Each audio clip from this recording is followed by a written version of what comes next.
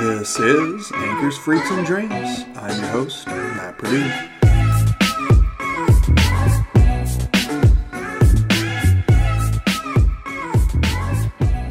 Welcome back, guys. This is the Anchors, Freaks, and Dreams podcast where we discuss all things change. We are in a series currently talking about how to enjoy the process. Obviously, we're talking about the process of change. Sometimes change is simple, and sometimes it's a journey, and sometimes it is just the next chapter, and it's a complete change. And it goes from a process of change to just a lifestyle, and this is how you do things. And usually, in the process of change, there's just a lot of extra energy that you're putting out, and you're in a state of discomfort or non-comfort, maybe we could put it that way. And that's why it's difficult. And sometimes you want to enjoy the process because you're trying to make it more efficient. And sometimes you're trying to make it less painful. Both are some level of discomfort. We talked the first one about how to enjoy the process from the perspective of somebody who actually likes the stuff, the action steps in the process. You like healthy food. You don't necessarily crave junk food. You like to exercise. You like to push yourself. There's maybe multiple things about going to the gym or exercising that you find rewarding. And now we're talking about how to enjoy the process from the perspective of somebody who just doesn't like healthy food, thinks it's bland, thinks it's boring, thinks it doesn't taste good. They don't like exercise. They don't like to sweat. How can you integrate these things into your life that are needed for you to reach your goal or to avoid your calamity, let's say? Well, the perspectives are certainly going to be different because I can talk up more of a let's look at it this way to somebody who may not be enjoying the process, but you like the stuff. But if you don't actually like the stuff, then we got to kind of get a little more nitty gritty about it. And I wanted to first, I already said this, but I wanted to preface the whole thing with, if you like healthy stuff, that doesn't make you a more healthy person from the root. And if you don't like doing healthy stuff, that doesn't make you a labeled unhealthy person. It just simply means that you probably have a grouping or a complexity of personality traits. And this is inherited, right? It's genetic. It's your nature. And your personality just leans you towards different ways of processing, levels of energy, ideas, and concepts that you find compelling. Let me do this. Comes from the Myers-Briggs personality profile test. And I remember this question from when I was like 17 years old and I took it. And it went like this. What is worse to you, injustice or mercilessness? That froze me because I'm like, what are you talking about? They're both equally terrible. Well, that's the point. Yeah, they're both bad, but what compels you? Is injustice the thing that you find reprehensible, or is mercilessness even worse?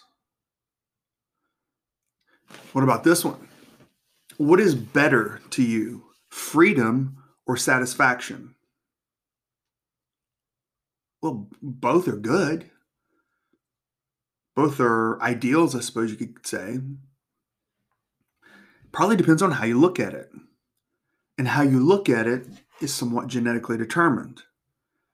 And that's why sometimes people are just more sensitive to certain things, more sensitive to certain stimulus. And it's not just thought patterns. It's actually physical pressures and tensions, sights and sounds, sensational things. And what we hear, what we smell, what we taste, what we see. Some things are more repulsive to people than other things. If you saw an oozing wound, would you barf? or would you not think twice about it? Let's say this. You went to New York City and you got on a subway, and then people started pressing in around you. Now, would the fact that they're getting up in your personal space, would that bother you? What if some of them had BO? What if it was a complexity of BO? What if these people were of another ethnicity? What if they were not clean? What if they were homeless and they had stuff growing on them? How just uncomfortable would that make you? Now, obviously, as are touchy subjects this day and age, because the if you have a sense of disgust or repulsion for something, it can easily get quantified into some form of bigotry or racism. But a disgust is actually a personality trait, and there's function to it. And some people are just more sensitive to it than others. And that would be, yeah, if you've got an oozing wound, don't touch it. The thing's infected. You may get a disease. That makes sense. Even in the Bible, they said if you have a running sore, you've got to isolate yourself from the rest of the public. You can't go out into a public place. There was a practical purpose to that. So I'm talking about the sensitivities that certain people have towards certain things. And like, for example, I could think an idea is nice. Like I can think, oh man, I just, want everybody to get along and I want people to go out and help the less fortunate, go out to the streets and the byways and to the third world countries and help the poor and the sick. But would I want to do it? Would I want to go to an infirmary where everybody's got a disease and wait on them? The idea sounds great and I honor those that do it, but I don't know that I would. Or I don't know that I would want to go out into the alleys where things are scary and try to help people. And then they didn't even ask for my help. Would I be compelled by their need? Or would I be like, they can help themselves? Because that's ridiculous for me to go out and try and help somebody that may stick me with a needle, right? I don't know. There's a lot of dangers. There's a lot of sensitivities that I may have. So the idea may sound nice. Wingsuiting off of a cliff in a fjord in Norway. That's awesome. I'd watch a documentary in a heartbeat on it. I would never strap up a wingsuit, jump off a cliff. I'd never base jump. I don't want to go to Mars. I don't want to sit in some kind of spacecraft for months out in deep space. I don't want to get in a submarine and go down to the Mariana Trench. Challenger Deep can be somebody else's gig. I watch a documentary on it. Free Solo. What a movie. If you haven't seen Free Solo, watch it. And it talks about this, I can't remember, Alex somebody, and he climbed El Capitan, which is one of the most famous cliff faces in the world. And it's like a mile vertically. He climbed it without any tethers, without any ropes. It was a free solo. It's one of the scariest things I can think of. I watched the heck out of that documentary or that movie, but I'm not even remotely interested in doing it. So I can be interested in a concept or an idea or an action, but my sensitivities push me away from it or they repel me. And so if I have a sensitivity to certain sensations, tensions and pressures, then that's genetically determined. And so that's why some people are drawn towards activities that are rough and tumble. You can tell at like between 2 and 4 years old how sensitive a kid is to tensions and pressures. The ones that aren't, they're like puppies. They're jumping on top of other kids and they're either bullying or they're wrestling or they're tug of warring. They're trying to play, King of the Hill. They like the physical contact. And other kids are over in the corner playing with blocks. They're like, leave me alone. And this isn't just children, this is adults too. And so I just wanted to preface, just because you find foods unappetizing, it doesn't mean that you're broken. It just means that that you could be sensitive to alkaline flavors. And you just you grew up in a home where you never were fed vegetables. And so they're just unappetizing to you. And that's going to play into when we get into dreams for people to enjoy the process. So I went from the point of view of, well, we need to create as much clarity as possible. So when we talked about anchors, we said that having simple anchors is the most important thing because 90% of the battle is showing up. And I use the example of hydrodynamics. We call it hull speed or hull length, hull, Hull, the hull of a ship. And it's the width of the hull which creates the drag. But the length of the hull is inconsequential. So you could have a tugboat that's 15 feet wide and 20 feet long, and then a yacht that's 15 feet wide and 120 feet long, and they create the same amount of drag. So that example is that the main stress in making a lifestyle change or going through a process is just having it on your schedule and knowing that you got to go do it and then showing up. What you do when you actually get there is not near as important.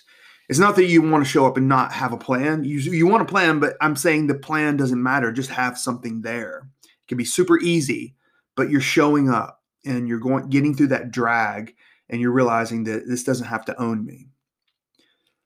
When we went into Freaks, and this is the reward center of the brain that we're trying to stimulate, because I use the example of, if you're used to a sundae or you're used to Doritos and cheese, then there's a sense of expectation. And if you don't fulfill the expectation, then there's this almost sense of treachery.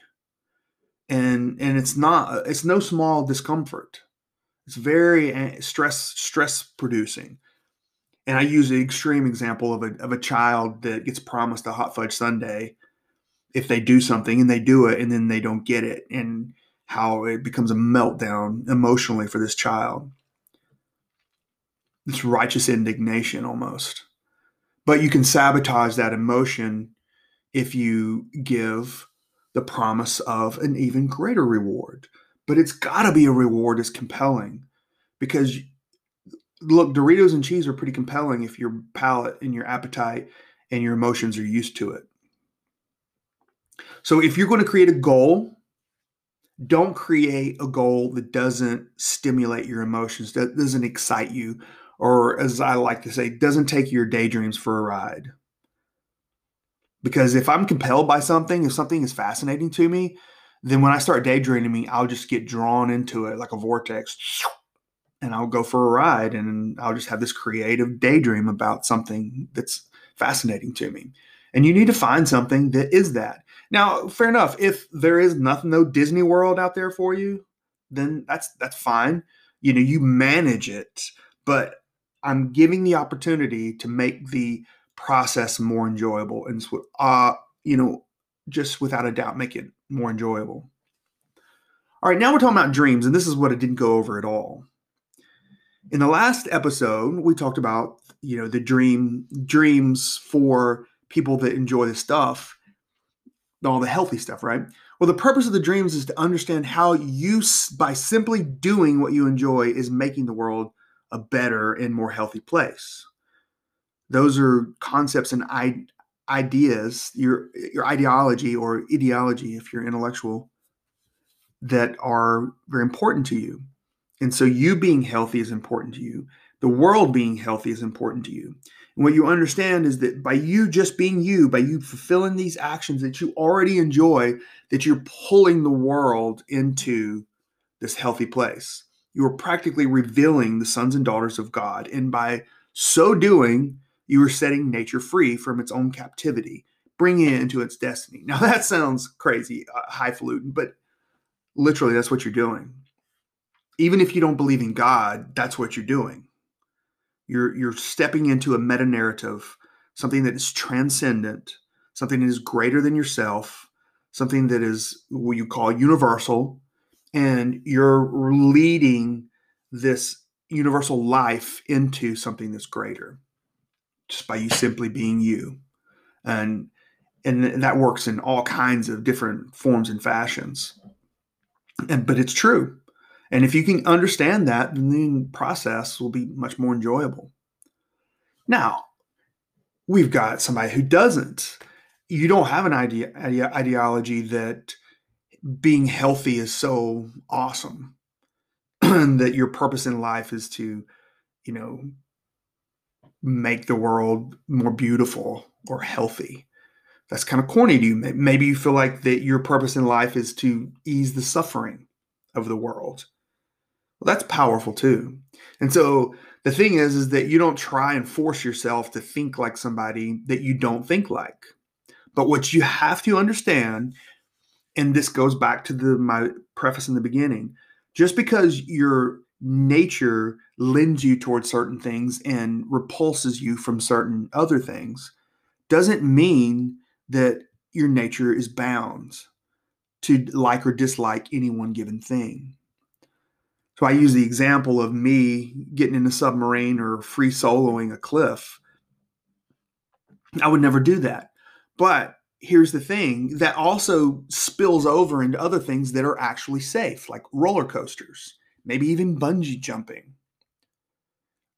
Jumping in, off a high dive. And this is the point I'm trying to make.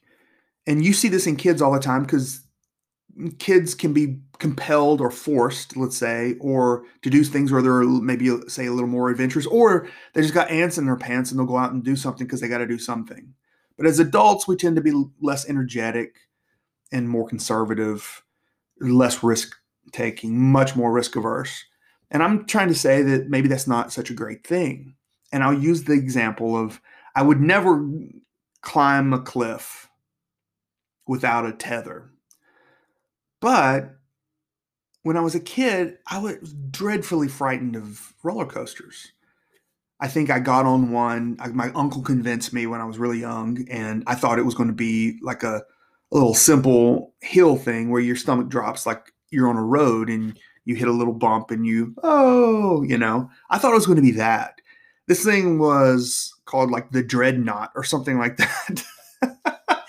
and it had this huge drop. And in retrospect, it wasn't that big of a roller coaster, but I wasn't expecting it. And my stomach dropped and I felt like this mortal fear. And I remember screaming out when I was going down the drop, I'm never doing this again. And my uncle was crying, laughing. And even my cousin, who was my age, he was in the same fright that I was, but he saw me, making an embarrassing fool of myself. I'm never doing this again. And then by the end, he was laughing because, his dad was laughing at me. And anyway, I didn't cry. I was too old to cry, but I was literally saying, I hate roller coasters. And that stuck with me for years. Well, okay, now I think I am 13 or 14 years old, and I still haven't ridden a roller coaster since I was 7 or 8. And I'm at Carowinds, this place in Charlotte, North Carolina. It's like a theme park. And there was, what was it? There was all these roller coasters, and I knew my cousin was going to want to ride those because he was 3 years older than me. So he's like 16 years old. And so, yeah, he's going to ride the biggest, baddest roller coasters they have. And I'm already petrified when we're going because I know it's waiting me. And if I don't ride these roller coasters with him, then he is going to give me the business. His favorite thing when we were teenagers was to call me a candy ass or a candy lick, or call anybody that. And I would do it with him. Like if we were talking about somebody else, I'd be like, that candy lick. And then sometimes we said, that lick. We'd break it down to make fun of people. Well, like he was my hero. He was a football player. He was all-state. He was built. He was good looking. He was very social. The women loved him. And I just wanted to be around him. So I was like, I can't be a candy lick. I've got to ride these roller coasters. So I got on what was called a Friendzoid. I don't know if it still exists, but it was like the pirate ship, that rocks back and forth. But this thing rocked. It went completely inverted. And everybody, screaming, keys were falling out of people's pockets, and they're just, all that sort of thing. And I thought that was the scariest possible roller coaster or ride that you could do. but I wasn't going to let on that I was petrified. And so I got on there with my cousin, and he was so excited. He's like, "This is awesome. This is a Friendzoid." And he was talking about the commercials, and I was like, "This is awesome." And I thought, what can I do? Can I hypnotize myself? Can I knock myself out before we get on there? I was thinking, could I bang my head against something really hard and it would knock me out, and then I would wake up and after it was all over, and I would realize that I wasn't dead. No, it didn't happen. Those things are super cushioned. So I rode the Friendzoid. I'll run the story along. I think you probably know where it's going. And I didn't actually enjoy it, but I remember being inverted and my cousin yelling at the people on the ground. And somehow or another, I just started yelling at the people on the ground. I'm like, I'll fake it too. So I was just like, yeah, oh, we're going to fall out. Watch out. We were like yelling at the people on the ground. And when it got over, I realized that I wasn't frightened anymore. And I think we rode it again right away. And then I ended up riding Thunder Road, White Lightning, Carolina Cyclone, all the little corkscrews and flips and twists. I rode them all, and I loved them. I had lost my fear of the roller coaster. So if I'm saying dreams for the person that loves healthy stuff is to see how what you doing, your action fits into the big picture in making the world a better place. Well, my purpose for the dreams for somebody who doesn't is not for you to see how you're bringing about a bigger purpose, but for you to understand that the purpose is to set you free, to liberate you, not nature, to liberate you. Because your identity is like what you were born with, but your mindset is what you're trapped in. If I don't like a food as a kid, that doesn't mean that I'm not going to like it as an adult, but it feels that way when I'm a kid. What if we just kind of grow up in certain areas of our life and we liberate a mindset, and our true identity can come out and really express itself? Maybe I would like classical music if I sat down long enough and listened to somebody who actually knew what they were doing, and they could explain the nuances of classical music and all the instruments, and this is what they sound like alone, but this is how they sound like together, and this is what harmony is. I could be fascinated with that. But I would say, oh, it all sounds the same. It's like country music. It all sounds the same. Well, people who like country music, there's something about the theme of country music that they love. It's the attitude. It's the spirit. It's that kind of authentic freedom that they love. And if you can't capture that, then you're going to be just like, oh, it's just a bunch of twang. That's all it is a bunch of twang. It's a bunch of trucks and lakes and beer and booze and girls. That's all it is. Country music, all stupid. Redneck sounds the same. But you never had that experience. And you don't have a palate for it. You have a mindset that you're trapped within. You might actually like country music. Same thing is true in the gym. Same thing is true with healthy food. I've experienced it myself. When I was a kid, I never liked vegetables unless they were in my cheese. My grandmother could make, I remember she made like lima beans or butter beans, but she would literally put fat back, salt, and sugar in the beans. And I was like, it was bearable then.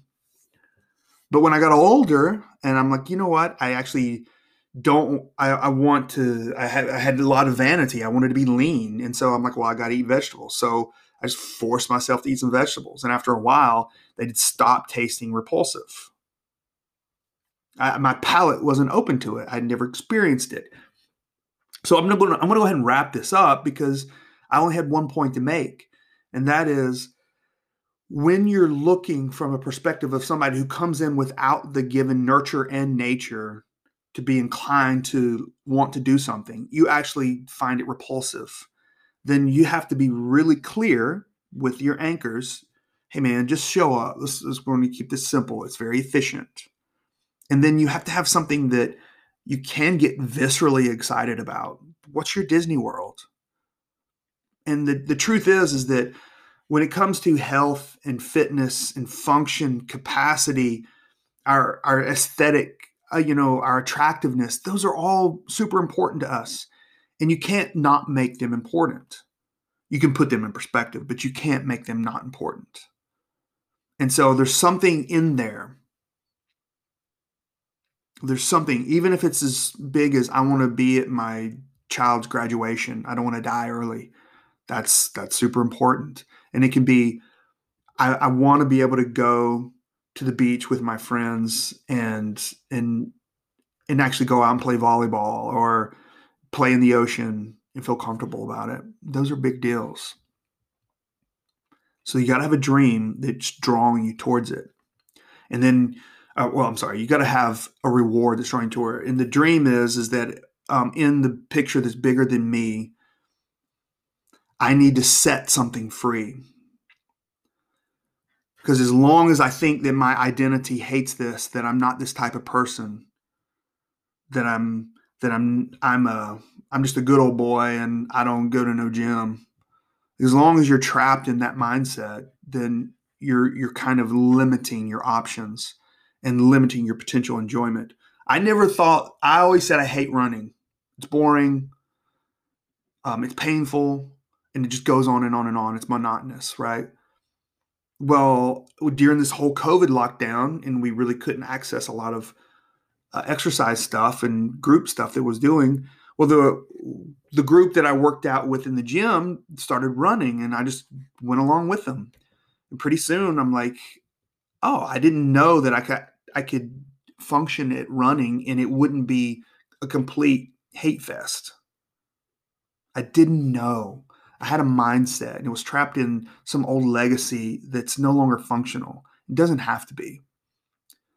And it sounds somewhat corny if you're a cynic, but if you can set your inner child free, then you can be happy. That's going to be the phrase of the day. If you can set your inner child free, then it'll be happy. Your inner child just has not had the right experience yet. And that's what we're looking to do. You may not have that experience right away, but at least you can understand that I can actually enjoy watching soccer at some point in my future. That it's not boring just because they're not scoring all the time. And if I can understand the nuances and the skills and the expertise of those men and women out on the pitch, then I can see what all the other, people in Europe and the rest of the world go crazy over. And I could actually enjoy it too. All right, guys, thanks for joining me on this Anchors, Freaks, and Dreams. Your feedback on this one would be great as well. And if you have any more requests, I'm definitely open to requests. I've already got, the next couple set aside. But if somebody actually has a question or wants me to address something else, that would be great. Or if you want me to go into more detail with enjoying the process, honestly, it's always going to be about enjoying the process because it's all about change, and staying with change and enjoying it is super important. But I hope you enjoyed this one. And this has been Anchors, Freaks, and Dreams. I will catch you on the next one.